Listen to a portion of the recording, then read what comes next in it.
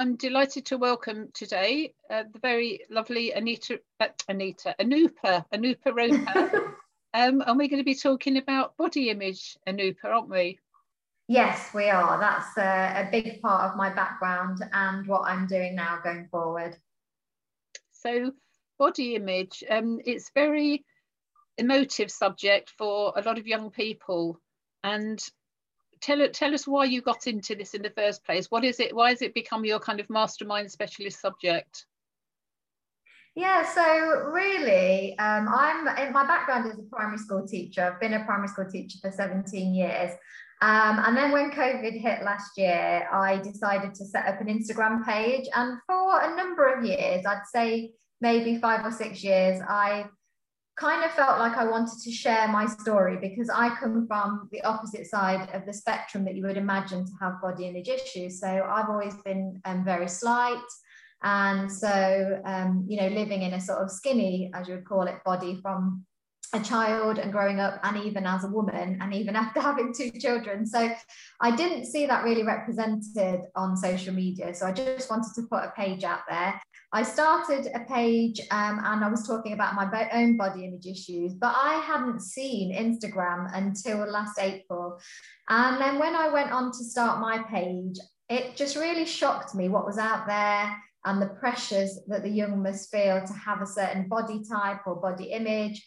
And my daughter turned 11 and I thought, right, I'm going to use my lived experiences and the way it made me feel without that social media presence in a world where I didn't have that, when I went home every day at night. I'm going to use that, my lived experiences, to support the young, because I don't want the next generations growing up struggling with the way that they look.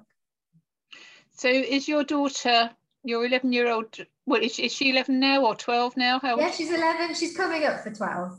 Okay. And is she slight as you are, or does she have any issues? No, it's funny actually, because she is 11, coming on to 12, and my son is 10. And it's actually my son that is very similar to my build, and I can see more of my build in him. And my daughter, potentially, I don't know where she gets her build from, but I would say she's not as slight as I was at her age. Who knows as time goes on, because obviously her body will develop. But at the moment, I would say she probably isn't my body type, but my son is. And it's funny you should say that, because we were at a park last summer and we bumped into one of my son's friends, and his friend then said to my son, "You're so skinny, don't you eat anything?"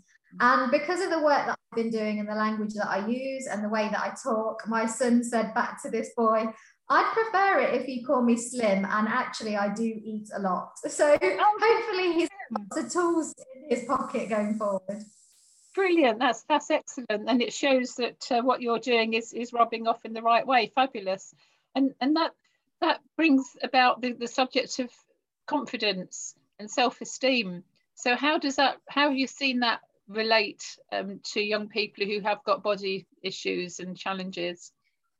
Yeah, I think it's just that balance, isn't it? What is important? Is it important for us to feel good about who we are and what we do and how amazing our bodies are? It's such a big picture, isn't it? The self-esteem and confidence. But I think the focus is too much on what we look like, and it's being perpetuated by social media.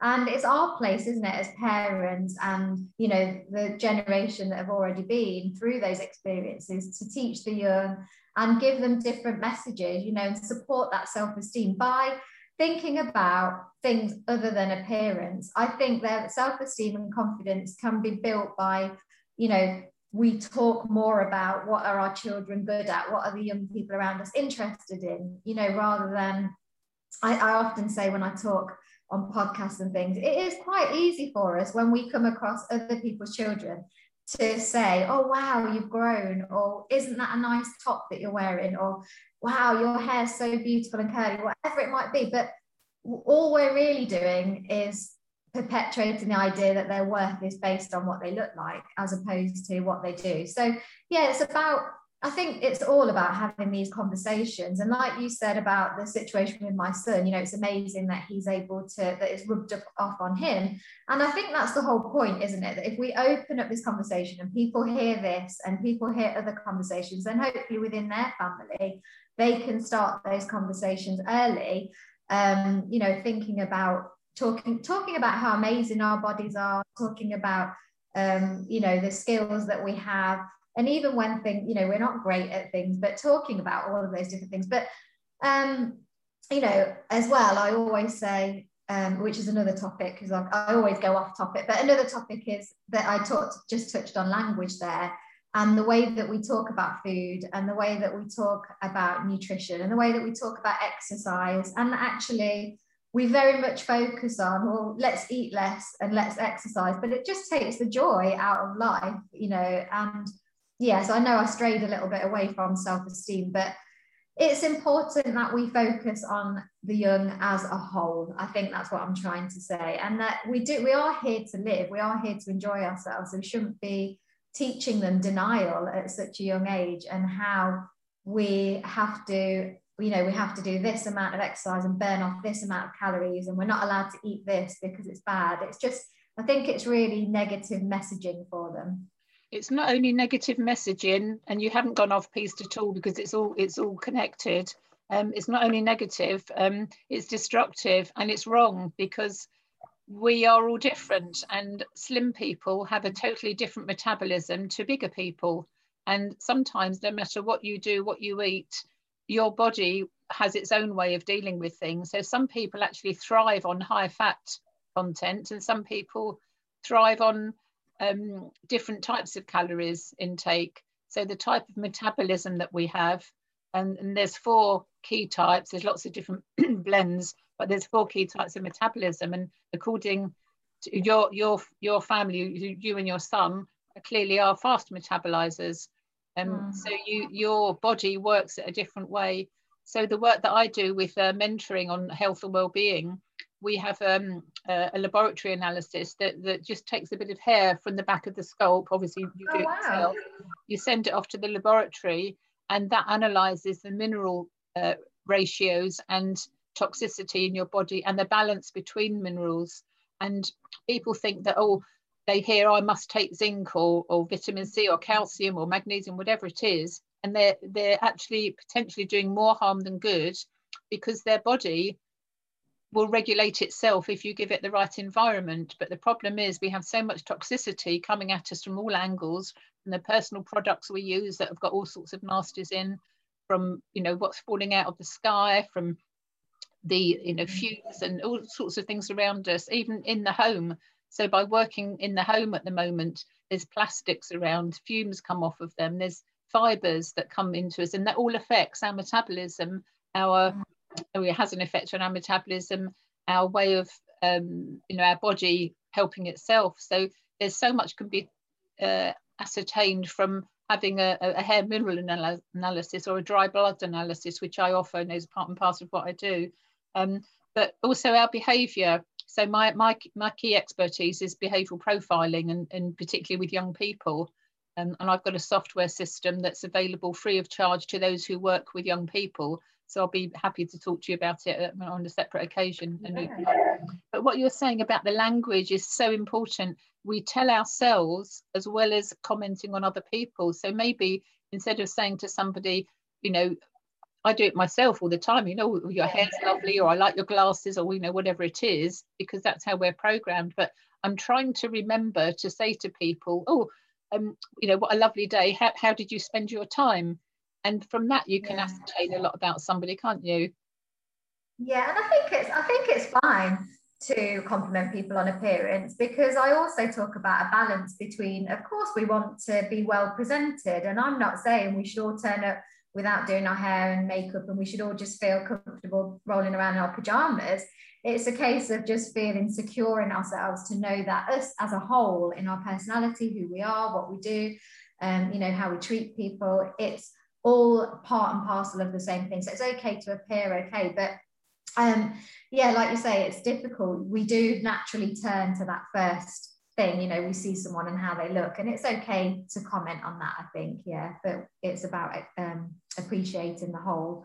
And yeah, it's interesting you say about metabolism, because I have got a really fast metabolism, obviously, and I have only ever, I mean, through my whole life, apart from my 2 pregnancies, I have weighed 7 stone. That's just how much I weigh. And it doesn't, I don't look as though I'm underweight. It is the natural size of my body. But I don't overeat, but I don't undereat either. I do very much listen to my body, and I eat, very, very regularly. I'm hungry when I wake up. I have breakfast, I have a snack, I have my lunch, I have a snack, I have dinner, I have a snack, and that's how my day goes. And if I don't feel, I do generally finish my dinners because I think that's been programmed into me. And being quite slim, I think, oh, I have to eat that up. But yeah, that's true. We do all have different metabolisms, and we do have to think a bit more about how our body feels. And everyone is a natural sort of size and shape naturally.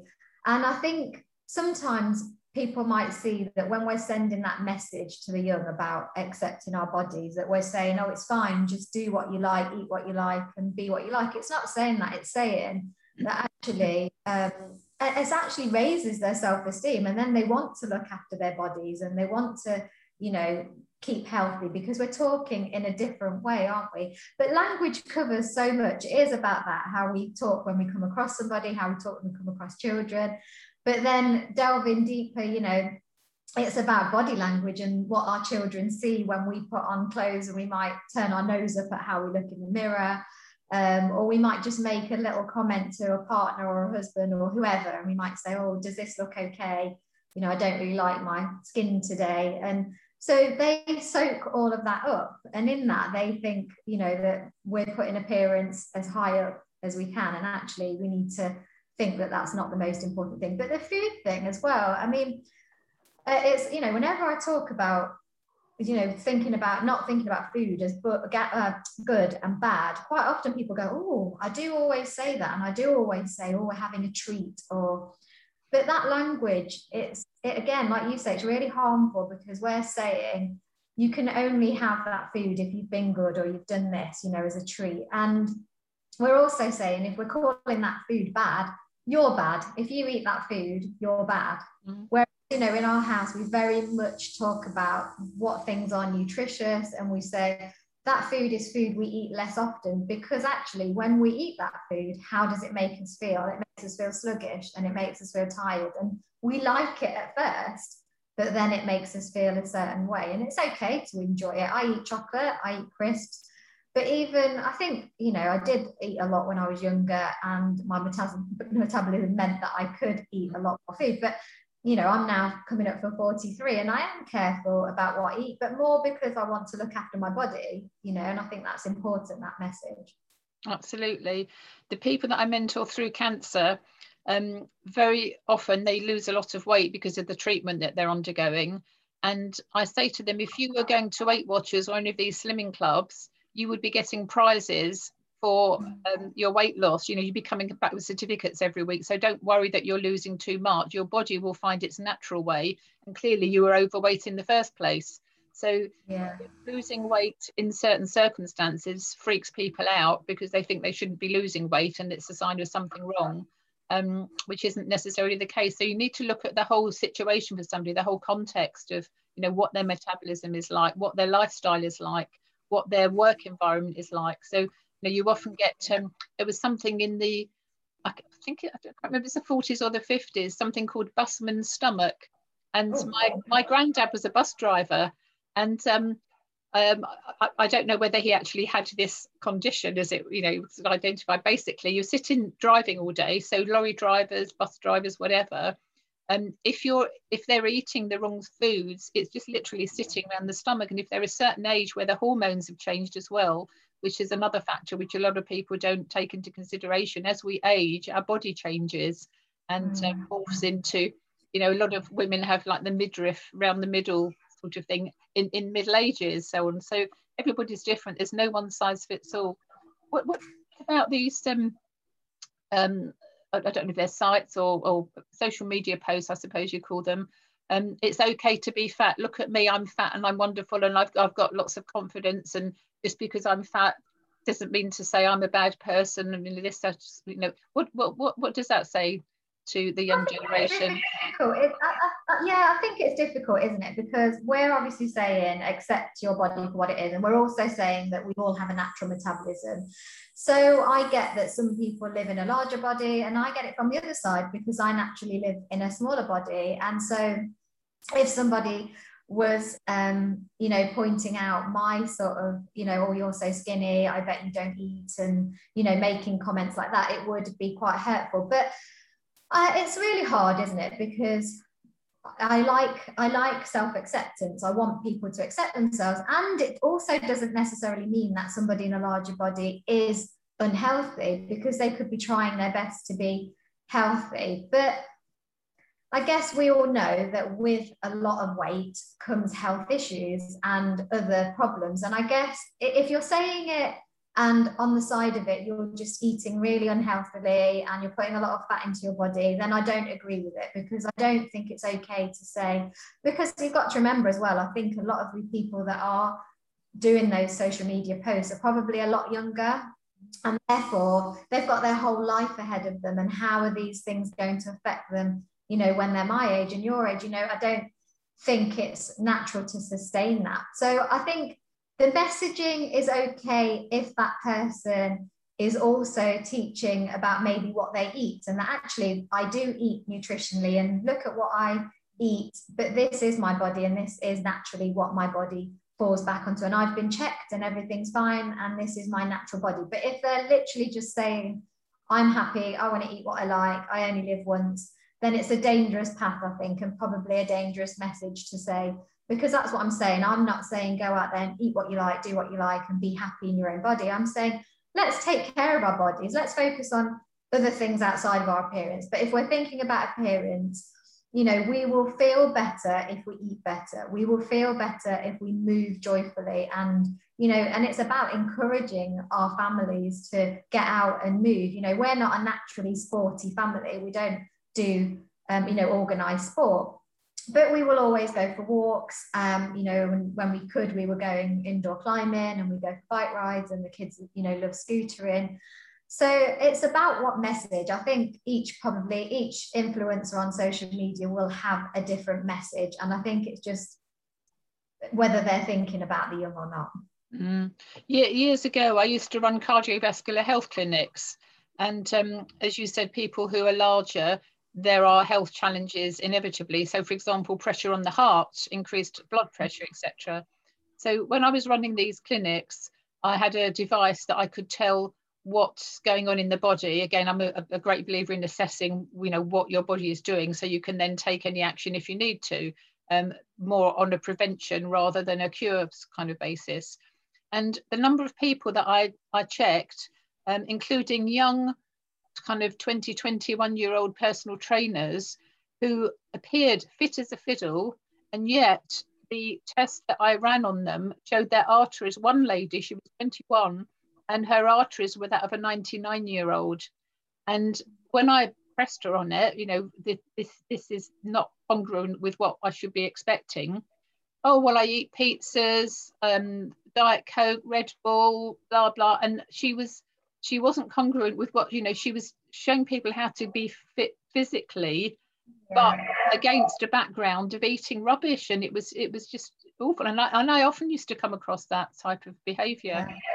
And I think, I think just society in itself, it's about having these conversations, because what do we say in society? We sort of think it's quite normal for, adolescents up to, maybe having children and being 30 to eat in that way, to just think, oh, well, we have fast food and we have takeaway. And my kids have never had a McDonald's, and they're not denied, they haven't asked for it. They were vegetarian anyway, but they never really asked to go to fast food places, because we've always taken them to places that, cook from fresh. And actually, we don't go out very often, even before COVID, because we eat fresh meals that are cooked at home, and they have a variety. But yeah, it's not, I guess it's as a society, we just accepting that it's quite normal that children, people in their 20s will be eating pizza and having chips and having takeaway, and what is being sold to them as well, the advertisers. It's just awful. And actually, if these conversations start from young, like, hopefully my children won't want Red Bull and they won't want Coke. And they even say now, oh, my friends drink Coke, and it's got so much sugar in it, mummy, you know, when we did these experiments at school. But as parents, as adults, we have to instill that in our young, you know. And yes, of course, we all went off and did our own thing as, you know, as adolescents. And when we went to uni, we made our own decisions and we were rebels against our parents. And there will be a little bit of that, but you've got to hope that your messages have sunk in deep enough that they may have it every now and again, that they may have those foods every now and again, but they know that actually if I eat that food every day, it's not going to make me feel great. And just because I go to the gym and exercise, you know, it's actually, people always say to me, people always used to say to me, oh, it's all right for you, you can eat whatever you like. And like I said, perhaps when I was a bit younger, I didn't eat awful food, but I would maybe have bigger portions of things. Certainly I would eat more than I probably needed to. But as I've got older, you know, I have to say to people, but I've got a heart inside me too. You know, I've got a body that's trying to work too. And actually, I have to look after it. So, okay, I might be able to eat all the chips I want to without putting on a massive amount of weight. But what is that going to do to me on the inside? Well, you can guarantee you'd probably end up with acne because all the trans fats, and that's why a lot of young people they have acne because on their, you know, facial spots on their skin because of the fats that are consumed with the chips and the pizzas and everything else. Aside from the fact that their hormones are changing and that produces, you know, their glands work differently, you know, as they're growing. So to add insult to injury and then encourage them to eat badly as well. I mean, you know, some of them end up with scars on their faces, and it's really sad because it's so unnecessary. So unnecessary. Again, it's funny you should say that because that just came up in conversation the other day. So my daughter is obviously coming up for 12. She just had these little tiny, more like sort of heat spots really on the top of her head. And she said, oh no, mummy, I'm going to start to get spots now. And I said, because of your hormones, you will maybe get a little bit of bad skin. But I said, I can promise you, well, I'm hoping to promise you that you won't have really awful skin because I said with our diet and what we eat, it's really healthy and hopefully that will promote you not getting really, really bad skin. So it is true. Yes, of course, there are hormones, but that's the other thing, isn't it? We're in control and it's not about denying our children. It's actually good for our children. It's good that we have these conversations and that we get them to question things as well. You know, we don't just put the Coke. I see so many families where I know we've mentioned Coke and, you know, probably need to pay them for how much we mention them, but, or they need to pay us, but you know, it's how it's just natural to pour it out and put it on the table. And sometimes we're not even allowing the children to make that choice, you know, because they might think differently and we're just giving it to them, or we're just taking them to the fast food outlet to get a takeaway. And have we asked them what they would prefer, or do they want to spend some time cooking some food? I don't know. You know, we are a society that just perpetuates the bad and doesn't make enough change, I think. There's also not enough old people around now to remember you know, wartime when cooking and rationing was a, you know, a real art, and the balance, all of that. You never ever saw fat people in the wartime because there were rations. So, and also people had physical jobs. So society has changed so much over the years. Sedentary jobs, fast food introduction, sugar every which way you can turn. So life is totally different. But I take my hat off to you, Anupa, for encouraging your children, because they're obviously seeing that you cook from scratch every day, which to me is the only way to be. I just can't imagine even eating a pizza. I do eat pizza from time to time, but it's homemade. Yeah, good ingredients, you know. So there's lots of fun things you can do with children. So when you're teaching at school, do you introduce these conversations, you know, about food and image and everything?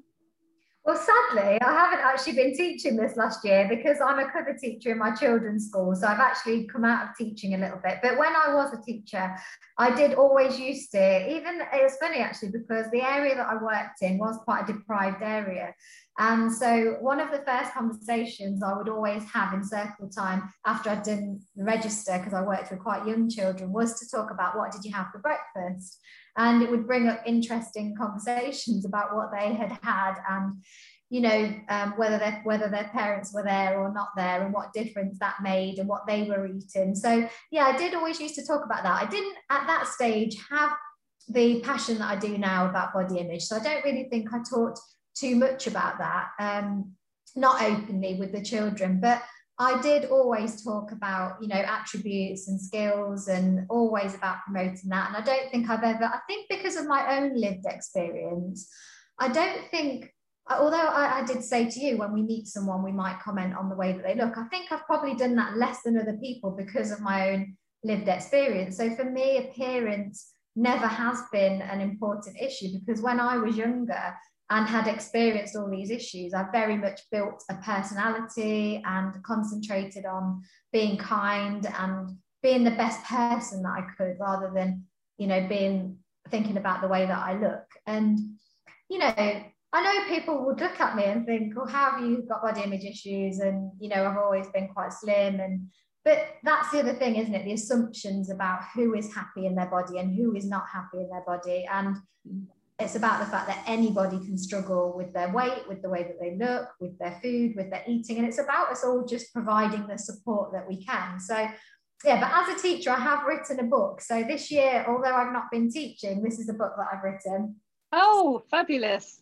Yeah, so it's called Sparrowlegs, which is obviously based on me. So Sparrowlegs was a nickname that my PE teacher gave me, and it didn't really upset me at the time. And I was probably 12 or 13, because I had a very good relationship with him, and I knew that it was a term of endearment. I don't think he'd get away with it now, but, you know, back then it was a term of endearment. And when I was setting up my Instagram page, I thought, what shall I call it? Because initially it was just about me, and I thought, oh, I remember I used to get called this nickname, and I thought, I'm going to embrace it, because like you say, we are all a certain body type, and so what if I'm a little bit smaller than the average? That's what my body is happy being, and I eat well, and I'm, you know, we exercise to a certain degree, and I do look after myself, so it's fine. So I called it Sparrowlegs. So the book is called Sparrowlegs, and it's about a sparrow who, she just learns to love the feathers that she's in. She realizes how amazing her body is, and she thinks about the beauty that's inside of her. So it is a book for under sevens, because when I was doing a bit of research around body image in the young, I actually got a quote from a PhD candidate at Bristol University. And this quote says, children can begin judging others based on their appearance as early as 4 years old. And it really shocked me that we don't realize that. And when you think about what we are inputting in our children, from the damage is already done. You know, if that's when they start judging appearance, and then they get to 12 and we start talking about body image and food and nutrition, it's already too late, because they've got all of that soaked in, what we've heard, what they've seen. So that's why I decided to do my book for younger children. So it's for under sevens, and it's because I just want the conversation to be opened up. And so many people have come back to me and said, oh, I love your book, because we've sat down tonight and we've said, wow, what's amazing about your body? And how do you think Sparrow felt in the book? Because at the beginning, she's getting teased about the size of her body. So, you know, it's just a way of opening up conversation, really.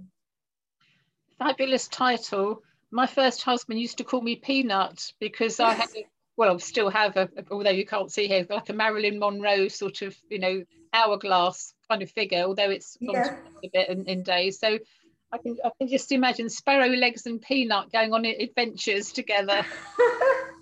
Yeah, there are. I do want to write a few more books, because what I'd really love to do, I think I'd really love to write a few more books and have like an education program that goes with it, but maybe some workshops, because it is difficult, you know, and we also shouldn't assume that parents and guardians and carers and teachers know the right thing to say and know the right way to behave, because sometimes I hear people go, oh wow, it's so shocking, the teachers are saying this, you know, they're on the playground and they're saying, well, you shouldn't be eating that because it's unhealthy. But if they don't know any different, it's not fair to blame them. It's about education, you know. Yes, absolutely. And I'm sure you know, and listeners may be aware of this as well, that the Jesuits have a saying, give me the boy till he's 7 and I'll give you the man.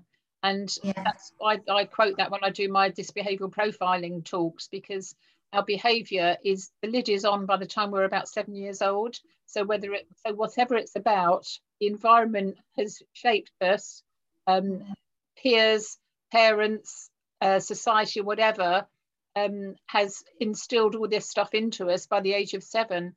So it's scary. thereafter, it's a case of managing it. But of course, we're not taught it, are we? So that's why I've specialised in helping students, mostly teenagers, but I have taught in primary schools, and I've taught teachers about the different behavioural styles of their students, so they can then manage them in styles that suit the child rather than stamping the teacher's personality on the class.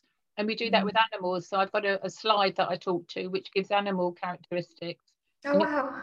You ask the children which animal they identify, if they were one of these animals, which one they would be. Guaranteed, virtually every single time, they will be choosing an animal that resembles the kind of behaviour that they have. So I've done this for years, and it's just so interesting. That's so interesting, yeah. So maybe we'll have a talk separately. The other thing as well, have you come across the Child Author Project and Jessica Prime? Yes, I did see Jessica Prime, and I am in contact with her, on because I'm sure she would love to have you perhaps talk within the group there about your book and the whole topic of body image, etc. I think it's really, sorry, I was just going to say, I think it's really important for all of the work that we're doing is about that education. It is about starting it young. It's about all of us working together in the expertise that we have in the fields that we have. And I don't say that I am an expert in my field, because like I said, it's a lived experience, but I know that I want to make a difference in the same way that you do. And, that's the power, isn't it, of what we do. So, sorry. Well, you are an expert. You're an expert in your body, and we should all become experts in our body. So how do people get hold of your book, Anupa? So my book is available on Amazon or through Book Depository. And if you just put in Sparrowlegs and look for this cover, you'll be able to find it. I had a lovely illustrator do my book. So I'll just show you a picture of Sparrow, actually, because she's gorgeous, really gorgeous. Oh, how cool. So she's very gorgeous. But yeah, Sparrowlegs can be found on Amazon, Book Depository. And if you want to contact me or find out more about what I'm doing, I have an Instagram page called Miss Sparrowlegs. And on Facebook, just after Christmas, I opened a Facebook group, and that is more for parents, carers, teachers. But in there, I'm hoping that we can just have a community that talk more about how we can support the young, because it isn't always about having the complete knowledge and expertise. It's about sharing our bits of expertise and what we've come across. And actually, this happened to me the other day. And, how I dealt with it was this way. It's about us all just sharing the information that we have, I think. Absolutely. Collaborations being greater than the sum of the parts and all that wonderful stuff. Absolutely. I think I've seen that more and more as time has gone on, that we all have our different parts to play, and we can all collaborate in bringing up an amazing next generation if only we put our time and energy into it, not just carry on. And you can be quite blinkered and just go, it's okay, we'll carry on letting them do A, B, C, D, and E, even with in terms of how much access they have. I know I'm going on. I'm a talker. I love talking. Even in terms of the body image stuff, I quite often touch on how much they are viewing social media, what they're seeing in social media.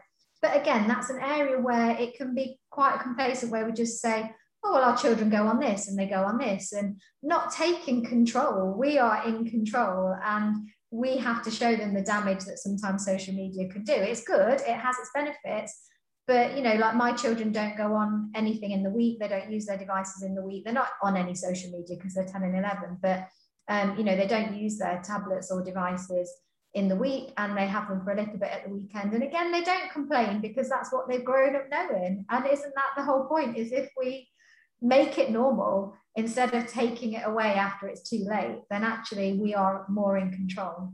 Absolutely. What's your Facebook group called?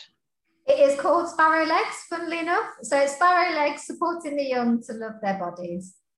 So is that something that any parent can join? Any parent, carer, teacher. It's open to everybody, because like I said, I just want to build a community, and I'm having some guest speakers in actually. So at some point I'll get you in as well, Elaine, on a Thursday. I do guest speakers on a Thursday, but I'm hoping to have lots of guest speakers that can talk about their own experiences of body image, what they want for the future of their children. You know, I'll get people, I'm hoping to get people that are a bit more expert on certain topics. So for example, you know, I'm not an expert on eating disorders, but I know it's huge for the young, and, you know, it can become a huge issue. I'd love to get people that are really clued up on what they're talking about. I used to have an issue with my ears, and I'd forgotten all about it over the years because I've had hairstyles that I purposely wouldn't show my ears. And I remember my nan saying to me years ago, because I'm concerned about them sticking out, but, you know, I now know their ears, you know, everybody has ears, not a big deal. But I never would have had this hairstyle had I not had cancer and gone through all that malarkey. But my nan used to say to me, well, don't worry, dear. She said, just put your elbows on the table, put your hands over your ears. So when you read a book, you know, that's going to be helping. So you'll be concentrating, looking at the book, and you'll be helping your ears. So for years and years, I read a book like this, you know, the page, like that. That's how I would read a book, you know. I mean, it sounds ridiculous. And I've only just remembered that every time I interview somebody, there's always something that crops up about. That's so funny. Yeah, amazing. So, yeah, there we are. I don't know if sparrows have ears. Sparrow legs. Do sparrows have? I think they do. I've no idea. I don't think so, do they? Well, they won't be reading birds? books. They must have hearing, but I don't know about ears. There we go. That's a challenge for today. Do birds have ears? They must have yes, ears. Let us know. Yes, yeah. Answers on a postcard. So, Sparrowlegs, aka Anupa Roper, thank you so much for your time today. It's been a real delight speaking with you, and I will be sharing your information around and about. And also feel free to join as Sparrowlegs in my, or as yourself, in my health group, which is Perfect Health Wellness Club. I will do. I'll seek it out. No, you get overwhelmed in social media and you see so much, and you know which bits you need to be a part of. But I definitely need to be a part of that group. So I will be joining. Thank you so much for chatting to me today. I've loved it. Marvellous. Take care. Bye-bye for now. Bye.